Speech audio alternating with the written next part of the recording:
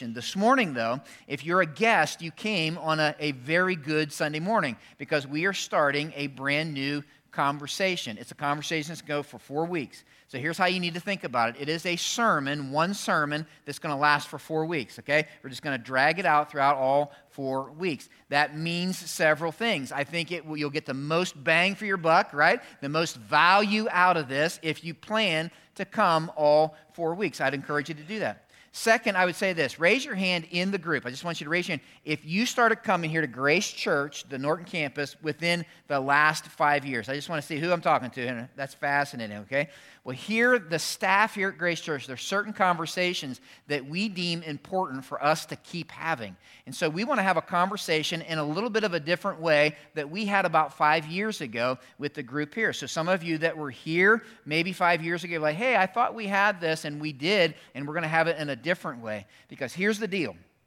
Some of what I want to talk to you guys about for the next 4 weeks, for some of you, there's going to be new information. You ready? And then for others of you, I'm really not going to teach you new information, which really isn't my goal. It really isn't my goal in this series, but my goal is to challenge you, you ready, to new transformation. To some obedience, to say, what am I going to do with what I know? Because Jesus said, if all I do is listen to the word and don't do it, I might as well look in a mirror, walk away, forget what I saw. That's what he said, right? So we're just going to look at this and say, hey, let's be really tangible. Here's why this is important. Because I think the series that we're going to look at for the next 4 weeks has the opportunity to impact our community in incredible ways. In fact, I don't know, you ready? I'm going to just say it. I don't know if there's anything else that we do here that has the opportunity to impact our community quite like this conversation we're going to have. I don't know that there's anything else that we will ever do here that will have the potential to impact our community like the conversation we're going to have for the next 4 weeks. You're going to see why. And so this conversation is extremely relevant. You know why? Because every last one of us has some skin in the game. It's relevant to every last one of us in this room. This conversation is one that I think will pertain to you somehow. I do believe this. It is painfully practical, and at times it's going to be stretching. I think it's going to stretch some of us in the room. So I would love for you to do several things. I'd love for you to come all 4 weeks. Yeah, I'd love for you just I don't normally do that, Dan. Just make it a point. This series, I'm going to come all 4 weeks. I'd love for you to get down and check out Grace Connect and get involved in one of these circles, right? In one of these little groups. I'd love for you to do this. For every series we do, we provide a little devotional. And so they're back at the back table, they're downstairs in the cafe, and I encourage you on your way out to grab one of those so that you can walk with us in this conversation, not just every Sunday, but Monday through Friday as well, and so that you can kind of tease this out in your own life. And here's the conversation. By the way, it's a conversation Jesus started. So it's kind of important for us to listen to a conversation Jesus started. And the conversation is simply answering this question: what kind of neighbor am I? That's the conversation.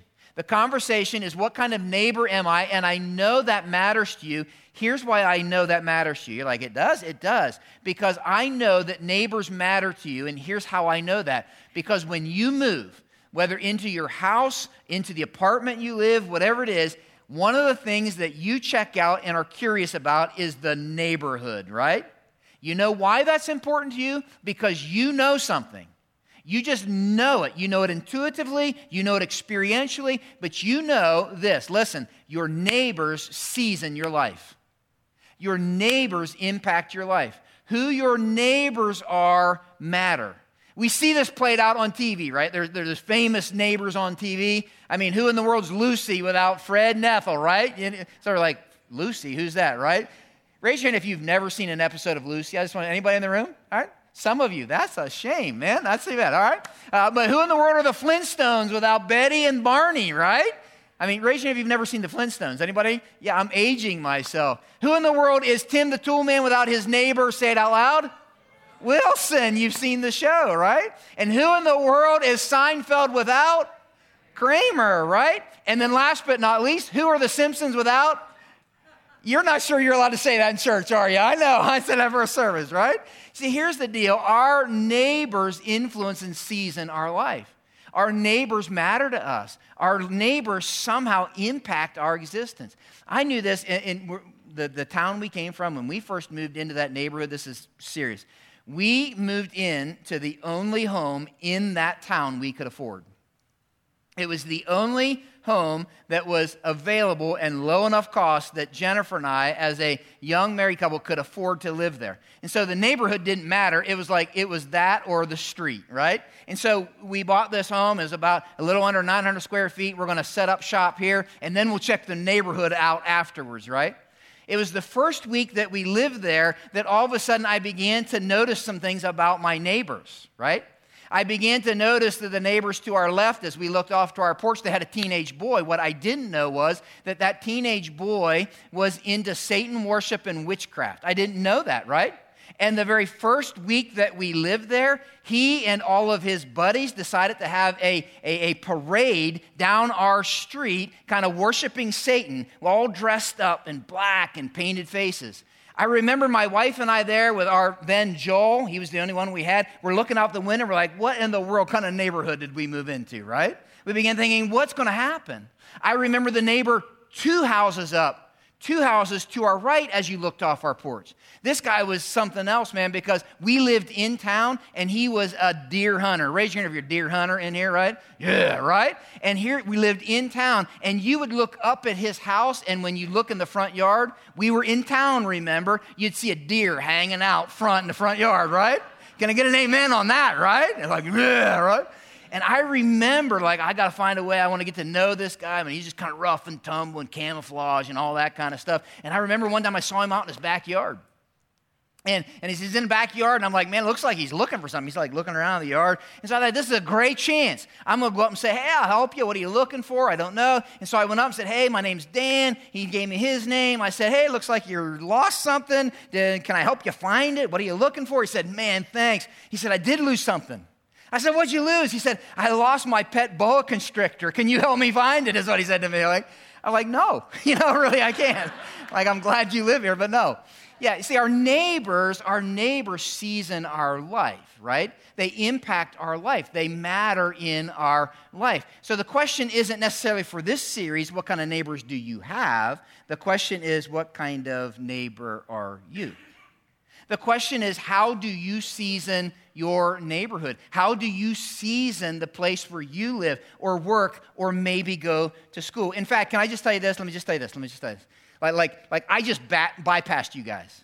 I just went right past you, okay? Because I was curious of the answer to this. So what we did was we went and looked up a lot of your addresses online, and then we went to your neighborhood, and we asked some of your neighbors. And so we have a video of some of you are looking, I wish you could see your faces. We didn't do that, I promise. But if I did, what would they say? What would they say? Like, what would they say about how you neighbor? Like, are you that neighbor that's kind of that anonymous neighbor? Like, yeah, I know somebody lives there. I never see them. Right? The door goes up and comes down. They go to work, but we never see them. Or maybe are you that don't poke anybody, don't look at, are you that annoying neighbor? You know what I mean? Like, you're the neighbor who lets the dog do whatever it wants to do in the neighbor's yard. You tracking with me? Or maybe you're ready. Don't look at anybody. But are you the nosy neighbor? Yeah, somebody, right? You're like the blinds. You're looking between the blinds, like, I wonder what's going on, right? Right? If something looks like I'm there, right? Or are you the house in the neighborhood where all the drama happens? Like, if there's going to be drama and entertainment in the neighborhood, it's usually your house. Or maybe this. Are you the grumpy neighbor? Like everybody knows you're the grumpy one except you, right?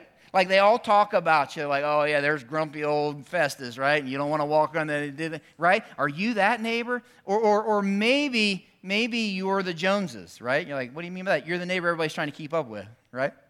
Or maybe this is the one that irritates me. Are you the immaculate lawn neighbor? Raise your hand if you got a neighbor like that. Anybody got a neighbor like that? I hate that, right? I live beside 2 retired guys. I can't keep up with them, man, keeping the lawn, right? You see, here's the deal. The question for this series is simply this. What kind of neighbor am I? Now I know what some of you are thinking. I can see it in your eyes. You're like, is that? We're going to talk about that? For 4 weeks? We're going to talk about that? Like, Dan, isn't there something more important we can talk about? Like, Dan, isn't there a big philosophical issue that we ought to be tackling? Or maybe a theological thing that we ought to kind of unpack? Or isn't there a world problem we should solve? Like, is this really the most important thing that we should be talking about on a Sunday morning? And I would suggest it is. Not because, ready? Not because I said so. But because in Mark 12, you don't need to turn there, Jesus said something interesting, and I want to show you this. He said, then a teacher of the law, by the way, you're like, what's that mean? He was a teacher of the Old Testament law. Like, he was an expert, knew the Old Testament law. He came and he heard Jesus was debating with some people, and Jesus was a pretty good debater. And noticing that Jesus gave a good answer. So he's like, I like the answer Jesus gave. He asked Jesus a question. And this was the question. There were several hundred Old Testament commands, and he said, of all the commandments, which one is the most important? Jesus, now listen, I want you to know this. He goes straight Old Testament on them. He says, I'll tell you what's the most important. And it would have been familiar to their Jewish ears. He said, this is it. Hear, O Israel, the Lord our God, the Lord is one. Love the Lord your God with all of your heart, with all of your soul, with all of your mind, with all of your strength. Look here a second. Like they would have heard him say, like, yep, man, that's it, right? They would have recognized that. Deuteronomy 6, I get it. That's it. This guy knew the law. He's like, that's it. Love God with everything that makes you you. That's the most important thing that you and I could possibly do. And if Jesus just stopped there, right? Like, yes, that's it. But Jesus didn't stop there. But he said, oh, and by the way, the second is this. In the book of Matthew, it says this. The second is just like it. The second is just like it. Love your neighbor as yourself. It's like in one statement, he says, oh, listen, I want to tell you that it's one thing. He said, I love God. I come, I sing, I raise my hands, I go to church. But he said, listen, the second one is just like it, and that's love your neighbor as yourself. And then he says this. Look at this. Everybody read this out loud together with me, nice and loud. There is no commandment greater than these. Yes or no? It's important that we talk about this here in this place. Yes or no? You better believe it. There's nothing more important for us to talk about. In fact, their conversation went on, and I'm fascinated by it. The guy says to Jesus, well said, teacher. Now, he's talking to Jesus, right? It's kind of funny. He says, you're right in saying that God is one, and there's no other but him. To love him with all your heart, with all of your understanding, with all your strength, to love your neighbor yourself is more important than all burnt offerings and sacrifice. He's like, this is like some church stuff. What he's saying is this: loving your neighbor is more important than even that. Like all this, like sacrifices and these church rituals and things that you do in church. He's like, loving your neighbor is that important. It's like ultra important is what he's saying. And when Jesus saw that he had answered wisely, he said to him, you're not far from the kingdom of God. Here's what I want you to know, is what kind of neighbor I am is one of the, if not most important question that you and I can ask in this place, at this time, at any time. You might ask why, and I want you to write this down. The reason why is this: because loving God always results in loving my neighbor. And loving my neighbor will reflect that I love God. I'm going to say it again. Loving God results in loving my neighbor. And loving my neighbor reflects that I love God. Or Jesus might say it this way: a first commandment, love, will translate into second commandment, living. First commandment, loving, translates into second commandment, living. Jesus says you cannot separate loving God and loving your neighbor. Think about it. It's really interesting that he says that, because if I ask a group of people, maybe in this room, raise your hand if you love God. I'm not asking you that. Most of you might be like, I love God. Most of you are like, yeah, I love God, right? But the truth is, the little secret is this, like, how do you really know? And how would I know you love God? Like, yeah, I must love God. Comes to church. And in one statement, this is the uncomfortable part. In one statement, Jesus says, let's put some skin on this. He says, it's not just about, I love God, this vertical, yeah, go God, I'm all about God. He says, but if I love God, loving God is going to result horizontal into loving my neighbor. And loving my neighbor is somehow going to reflect a love for God. Seems pretty important, which is why you have your Bibles open to Luke chapter 10. Because in Luke chapter 10 is one of the most well-known stories in all the Bible. People who don't even read the Bible know about this story. It's the story of the good. You've heard that story. And people who don't even read the Bible have heard about the Good Samaritan. We name hospitals and programs and laws after the Good Samaritan. And in this story, Jesus does something fascinating that I simply want to dip our toe into this morning. In Luke chapter 10, here's how the story starts. On one occasion, not the same occasion, by the way. So not the same occasion we just talked about, on a different occasion, an expert in the law. This dude knows the Old Testament frontwards and backwards. He stood up, we get his motive, to test Jesus.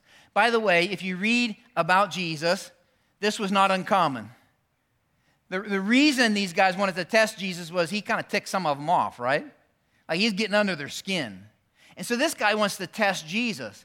And he has a kind of different question, albeit an important question. It's like a question we want to know the answer to, right? He says, "Teacher, what must I do to inherit eternal life?" Like how can I be sure I'm going to inherit eternal life? How can I be sure that I'm going to live in heaven, right? Look at Jesus' response. He looks at him and doesn't give him an answer. By the way, if you read the story of Jesus, more times than not, he answers questions with a question. I love that. He answers questions with a question. He says, well, you know, you're the expert in the law. What's written in the law? He's like, how do you read it? The guy responds, and this is what he says. He says, well, the law says this: love the Lord your God with all your heart, with all your soul, with all your strength, with all of your mind. It's like, that should sound familiar to us. We just read it, right? The guy's like, I know what the Old Testament says. He went straight Old Testament, right? He's like, this is what they call the Shema. You can forget that. It's like, this is a big deal. Love God with everything that makes you you. But the guy doesn't stop there. This is interesting to me. He adds this. He says, and love your neighbor as yourself. He's like, it's not just love God. He said, but it's about somehow loving your neighbor. Now, I've read a bunch of people on this, whether the dude heard Jesus and this was his standard answer, and he says, I know Jesus' answer is this, or whatever it might be. He gives Jesus the answer Jesus gave the other guy. He's like, the most important thing in how I inherit eternal life is to love God and love my neighbor. Look at Jesus' response.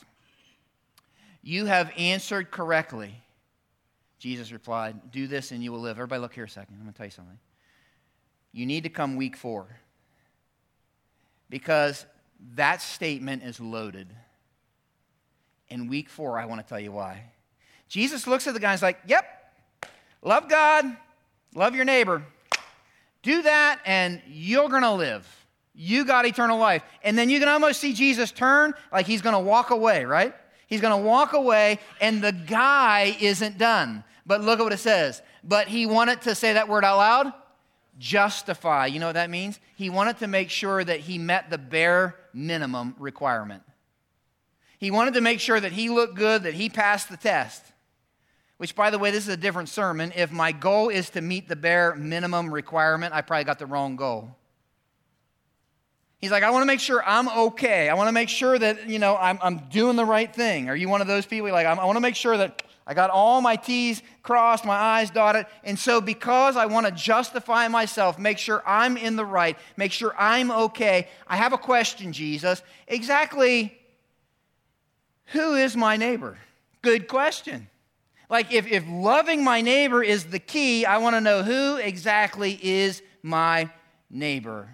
And now Jesus doesn't answer the question with a question. He answers the question with a story, and it's fascinating. Jesus tells a story, and it goes like this. There was a man going down from Jerusalem to Jericho. Everybody look here a second. He's talking about a real road, a real place. This would have been like me saying to you, there was a guy driving on the Kenmore Leg. right? There was a guy driving down Eastern Road. There was a guy riding on Route 76. Everybody listening to Jesus would be like, oh yeah, we know that, that road, that 18-mile road that went downhill the whole way from Jerusalem to Jericho, that road that was dangerous, that road Mama told me never go alone, that road we should never drive at night, that road where robbers and thieves hung out because it was dangerous. I always want to go in a caravan. That road, yeah, that road is the road he's talking about. And he says that man's going down that road and he was attacked by robbers. Go figure, he must have been alone, right? Go figure, that's what happens on that road. They stripped him of his clothes. All of a sudden, the guy is naked. And then they beat him.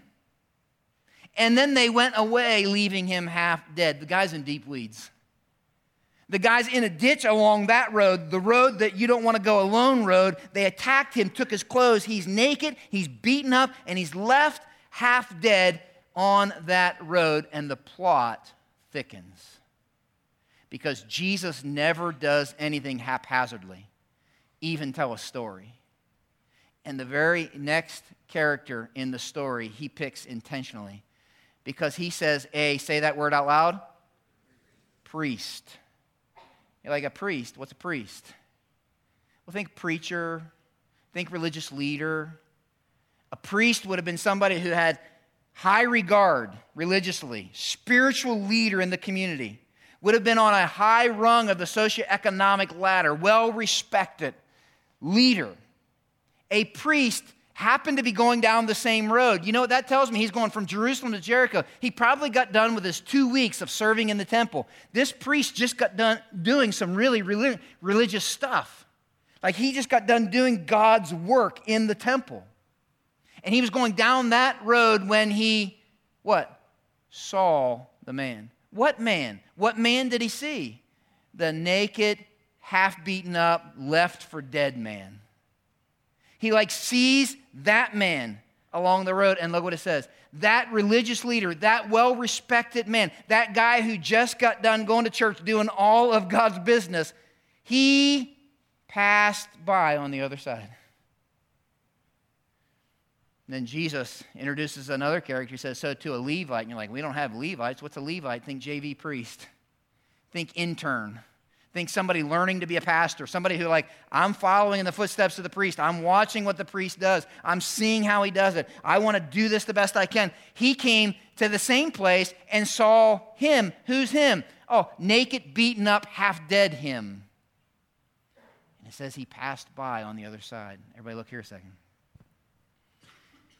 The very first thing that you notice is in the story, Jesus is talking and he's answering a question, who's my neighbor? And the people you think should be the heroes of the story, all of a sudden do exactly opposite of what you think they should be doing. They ignore an opportunity to help a man who's obviously in some deep, deep, deep need. Now listen. What Jesus does next, everybody look here, does not have the punch in this room that it would have in the room he first spoke it. Because when Jesus says what he says next in the room that he would have spoken this, it would have been like, ah! Literally. Because look at what he says next. But say that word out loud. And you're like, what's the big deal? And the big deal is this. The people listening to him, the expert in the law, imagine he's standing, everybody's sitting, Jesus and the expert of law having this conversation. He's getting a story, and Jesus says the next character after the priest, after the Levite, is a Samaritan. He might as well have said a terrorist. He might as well have said the worst person you can think of. He might as well have said the person you dislike more than anybody. For you Ohio State fans, he might as well have said a Michigan fan, right? I mean, he went south quick. And he said, but a Samaritan, because the Jews absolutely despised the Samaritans. You're like, why? Well, the Samaritans decided to intermarry with everybody who were their captors. And so the Jews called them, ready? Half-breeds. Some of the Jews would actually pray, God, whatever you do, forgive us, but don't forgive them. They're not worthy of it. And so when he introduces this person in the story, you can almost hear a collective sigh. Like, no, he's not going to do that. No, the Samaritan, that half-breed, no, they're not going to be the hero of the story, are they? And Jesus says, but a Samaritan, as he traveled, he came where the man was. And when he saw him, 3 guys saw the man. What man? The man who's naked, beaten up, left for dead. That man. He actually took pity on him. And he went to him and bandaged his wounds, pouring oil and wine. Then he put the man on his own donkey, brought him to an inn, and took care of him. The next day he took out 2 denarii. He gave them to the innkeeper. He says, I'm not done. I'm not going to take care and run. He says, I want you to look after him, and when I return, week 3, I will reimburse you for any extra expense you may have. Like the Samaritan does what you would have expected the priest and the Levite to do. Like the Samaritan reaches out and helps a man who probably was a different race, probably was a different religion, probably had nothing in common with him.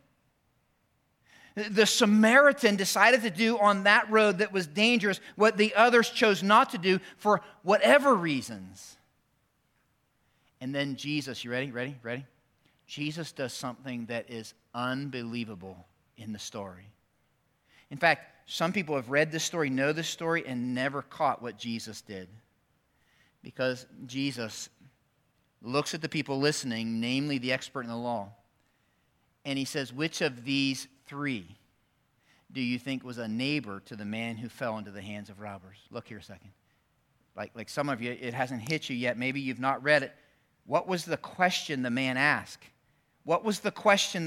He said, who is my neighbor? And what did Jesus do? Jesus flipped the script. Jesus said, wrong question. Wrong question. The right question is, who is actually neighboring? Jesus took the word neighbor and he transferred it from simply being a noun to being a verb. He said, listen, I'm going to tell you a story, and the story isn't who is your neighbor, how do you meet the bare minimum requirement, but the question is, am I neighboring the people who are in the pathway of my life? That's the question. I love the response. The expert in the law replied, he couldn't even get out Samaritan. Did you notice that? He couldn't say, Samaritan, he couldn't even say it. He said, the one who had mercy on him. And Jesus looks at him and says, go and do likewise. It's fascinating, guys, because Jesus leaves no question that the point of the story isn't to figure out who am I responsible to neighbor, but the question is, am I neighboring the people in my life? I want you to write it this way. Jesus very quickly does this. He very quickly lets us know that neighbor's not what I am, but it's what I do. Neighbor isn't just simply what I am. I'm a neighbor because I live at this address, but neighbor is what I do. I'm not a neighbor because I live in a certain spot, but I neighbor. It's a verb. I'm not a neighbor, but because of God's love for me, I neighbor those around me. Now, we just got to put some teeth on it, and then we're done. We got to put some teeth on it. You got to go here with me. Some of you grew up in church. You've heard this story, and here's what you know. You already know this. Okay? You know that your neighbor is anybody you come into contact with, right? Some of you grew up hearing that. Neighbor is anybody, right? This guy, anybody. So you already know that. And you grew up hearing that. Love everybody, right? Because your neighbor is whoever. And what has happened is this, and that would be right. But what has happened is this. We think about this concept so generally that we never get specific. We think about loving our neighbor so broadly that it's benign. We think about it and like, I just got to love everybody, so we try to hit everything and we don't hit anything. And here's what I want to do next 4 weeks, okay? And then we're done, next 4 weeks. What I want you to do is, if Jesus said, man, this is important, like I don't think there's anything more important y'all can be talking about, then I want us simply to ask the question, well, then what does it mean next 4 weeks for me to actually neighbor my actual neighbors? Like I want us to think about what would it mean for me to neighbor. I know I got to love everybody. That's awesome, great. But what would it mean for me if I began neighboring the people who actually did live right next door to me? Or maybe you can apply this. What would it mean if I began neighboring the people who worked in the cubicles around me, at the workstations around me, on the line around me? Or maybe you're a student, and maybe the question is, what would it mean for me to begin neighboring the way Jesus says to neighbor those kids who sit around me in school? You see, here's the deal. Jesus said, this is really, really important, because if I love God, it results in loving my neighbor. And loving my neighbor somehow reflects that I love God. And so how in the world do we do that? Well, I simply want to dip our toe in this morning. That's all we're going to do. But I want to give you, three really tangible, practical things. I want you to write them down, and they come in the way of questions. 3 questions. I want everybody, it's an all-play moment. Now listen, before I go here, for some of you, you probably could guess the questions I'm going to ask. The goal is not new information, but it is obedient transformation. That's the goal. And when I look at the Samaritan, there's 3 things he does initially that I think are takeaways from what does it mean for me to begin loving my neighbor as myself. First is this. It says that he saw him. Like they all saw him, right? But it makes me think of a question, and the question is simply this. Do I see my neighbors? You're like, Dan, that seems pretty vague. Here's the fact of the matter is, the truth is we can live somewhere and not see the people who live in our neighborhood. Now, stay with me. We see occupants who live at addresses, and sometimes we miss that there are people who are living in houses. And the point is simply this, that if I'm going to love my neighbor, then maybe the place for me to begin is simply to see the neighbors that I actually live around. Or maybe it's to see the people who actually do work around me. So I gave you an exercise. This is an all-play moment, right? On your outlines, there's a little grid. And the grid is simple. We did this 5 years ago. So for those of you who are new, but 5 years ago, okay? And my challenge to you is simply this, that in that center grid, if you would place your name, like that's your house, the challenge is simply this. Can I go around those 8 squares that surround my house, and do I know the neighbors that live around me? Do I know their first name? Do I know their last name? Here's the deal. If Jesus said, love your neighbor, seems like a good place to start might be to know them, and might be to know their name. You see, I will tell you, like, oh, some of you, I can see it in your eyes. You're like, oh, I don't know my neighbors, right? You see, my challenge to you is this. I want you simply to write in the first and last names of your neighbors that live around you. You're like, oh, Dan, I can't. Everybody look here. Everybody look here. Ready? Neither can I. Like if you think I'm like, oh, Dan, you're pouring it on. Like, nah. Like, neither can I. Like there's some people on my grid I know really, really well. Like I've worked really, really hard at. The guy who mows behind me, our yards butt up together back by the tree line. We pat like, woo, we wave. He said, Dan, what's his name? I don't know. Guy on lawnmower. I don't know. Like I honestly don't know. And as I'm looking at this, I'm like, like Dan, do you see guy on lawnmower, or do you see a real person who lives behind you? You see, studies have shown this, that only 10% of the people who do this little exercise can actually fill in all the boxes. Only 10%. So I want you to begin by saying, do I see my neighbors? I want you to do this maybe not just for your neighborhood you live in. Maybe do it for your workspace. For your workspace. Maybe it's the cubicle you sit in. Maybe it's the workstation you work at. I don't know. You fill it in. Maybe it's the desk you sit in at school. But do I see my neighbors? But there's a second thing, and this is important, that happened. It says he took pity on him. Why did he take pity on him? I want you to get this. That word is like this empathy, this compassion. He had pity on him. Why? Listen, because he saw a real person in a real situation. Here's the deal. The reason I don't sometimes feel anything for my neighbors is I don't know their story. The question is this: do I know my neighbor's story? Do I know my neighbor's story? You see, here's what I can tell you. That there are certain things that I can observe about my neighbors. You can as well. Okay, stay with me on this. My neighbors drive a red car. He works first shift because he comes home at this time and leaves at this time. But when I think about my neighbors, I wrote it down this way. It's in my notes. I want to say it just like I wrote it down. When I'm left simply to observation, listen close, I'm going to make a valuation that's based on limited information. And I might misevaluate my neighbors.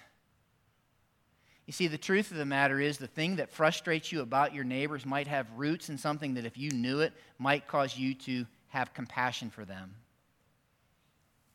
Can I say it this way? Some of you are church people, like you've been going to church a long time. I hear church people talk about neighbors this way. You would never do this, but I've heard it happens, okay? Yeah, my neighbors don't go to church. Oh, man, they don't go to church. They're those kind of neighbors. And the truth is, if you knew their story, you might understand why they didn't go to church. I'm not saying it's good that they don't. I'm just saying you might understand why. Why? Because write this down somewhere, behind every door, there's a story. Behind every door, there's a story. Your neighbors, your literal neighbors, the people who live beside, you're like, Dan, you don't know my neighbors. I realize that. But there is a story behind every door. And Jesus said there's nothing more important for us to talk about than to love our neighbors.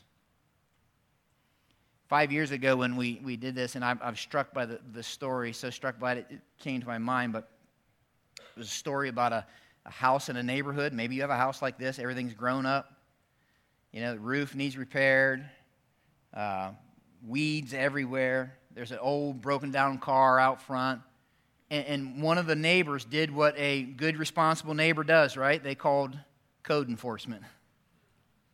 They're like, man, there's an eyesore in the neighborhood, and come out, and then code enforcement came out, and they tagged the home. They're like, man, you got to clean things up, and you got to get this out of your yard, and, you know, we got to, man, they came out, and they began to enforce the code, and then it was after that neighbor who called found out that the person who lived in that home was a single mom who was taking care of her dying mother. And all of a sudden, he's like, the thing that irritated me all of a sudden became an opportunity to neighbor. See how that works? Which leads to the last question, then we're done. Last question, then we're done. It says he went to him. And it makes me ask this question: how am I moving toward my neighbors? What would it mean for me to take a step towards my neighbors? What is a step I could, you're like, well, Dan, could we talk? No, listen, Jesus said there's nothing more important for us to talk about. Like, there's nothing. Well, there's big problems to solve. And he said there's nothing more important than loving my neighbors, and I got to think somehow that applies to the people that live right beside me. Like somehow. But Dan, and what would it mean for me to take the next step in moving towards them? You know why? Because he says loving God results in loving your neighbor. You see, it's interesting to me how Jesus finished the story. And then we're done. But let this percolate. He said, which of these three do you think was a neighbor to the man who fell into the hands of robbers? Now, listen, that's what's actually in your Bible, right? And I think everybody, including this dude standing here asking the question, I think everybody would have heard what Jesus was actually saying. Because what they actually would have heard was this: which of these three do you think loved the Lord their God with all their heart, with all their soul, with all their strength, and with all their mind, by loving their neighbor as themselves? Can I ask you a question? Do you love God? Do you love God? Jesus would say this: loving God results in loving your neighbor. And loving your neighbor reflects that you love God. And he said it results in loving your neighbor as yourself. I don't know any of us in this room that doesn't like it when somebody knows our name. I don't know any of us that wouldn't love for somebody to truly understand our story and make a move towards us in our time of need. Here's my challenge to you, then I'm going to pray. Done. My challenge to you is simply this. My challenge is, if you can't fill out that grid, why not make that your step? Some of you can. You're like, I can fill that grid out. Here's my challenge to you. Why not you begin praying by name for your neighbors? Some of you I've been praying for my neighbor. Here's my challenge for you. My challenge for you is simply this. What would it mean for you to begin to get to know their story? How can you begin to go beyond hey, Mike, hey, Joe? Maybe it's invite them for a meal. Maybe it's hey, tell me about. Open-ended question. Hey, when did you guys? Open-ended question. What is it that you enjoy? Open-ended question. Begin to hear their story. Why? Listen, not some preacher, not guilt trip. Man, I got skin in the game. I'm on the hook. I'm on the hook, guys. If this doesn't apply to any of you, it applies to this dude. Why? Because you know what? Jesus said, there's really nothing more important we can talk about. There's nothing more important than we can talk about. And as we're going to find out, I don't think there's anything more impacting that we could ever do. And so, God, as we think about what it means to love you, and as we think about what it means to allow that love to result in loving our neighbor, I pray as we sing this last song together, that, God, you would help us to kind of lean in to what it means to love you with all of our heart, soul, mind, and strength in a way that it would leak out. That it would leak out, and that somehow the fact that we live on that street, in that apartment complex, in that trailer park, in that wherever it is, like it would season the people around us. So God, I pray that this week, help us to take a step, get to know their names, maybe begin to get to know one of their stories. Maybe it's begin to pray for them by name. Maybe it's begin to just reach out and take a step and say, hey, I've never had the chance to meet you. Here's a plate of cookies, whatever it might be. But God, help us, particularly those of us who've heard this story over and over and over again. Help us not to walk away with information that doesn't somehow lead to transformation. God, I pray as a result that you would allow for our love for you to impact and season where it is that we presently are going to scatter towards right now.